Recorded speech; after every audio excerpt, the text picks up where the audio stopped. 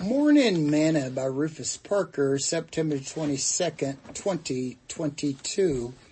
Truth. Let not your heart be troubled. You believe in God, believe also in me. In my Father's house are many mansions. If it was not so, I would have told you. I go to prepare a place for you, and if I go and prepare a place for you, I will come again and receive you unto myself, that where I am, there you may be also. And whither I go you know, and the way you know. Thomas said to him, Lord, we know not whither thou goest, and how can we know the way? Jesus saith unto him, I am the way, the truth, and the life. No man cometh unto the Father but by me. John chapter 14, verse 1 through 6. Today's morsel. Without knowledge of the way, we can't go. Without an understanding of truth, we can't know. And without life, we can't live.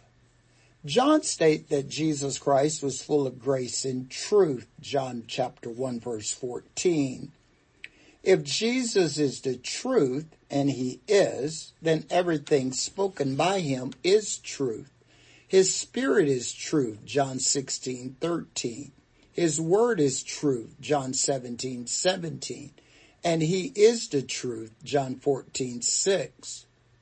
And you shall know the truth, and the truth shall make you free, John 8:32.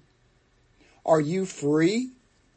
While others are ever learning and never able to come to the knowledge of the truth, 2 Timothy 3:7, we who worship him in spirit and in truth, John 4:24, should be leading others unto all truth and causing them to grow and increase in the gospel light and knowledge of our Lord and Savior, Jesus Christ.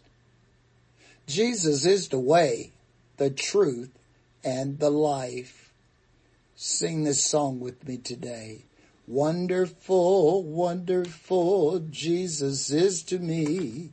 Counselor, Prince of Peace, mighty God is he. Saving me, keeping me from all sin and shame. Wonderful is my Redeemer, praise his name. Thought for today, for the law was given by Moses, but grace and truth came by Jesus Christ. John chapter 1, verse 17.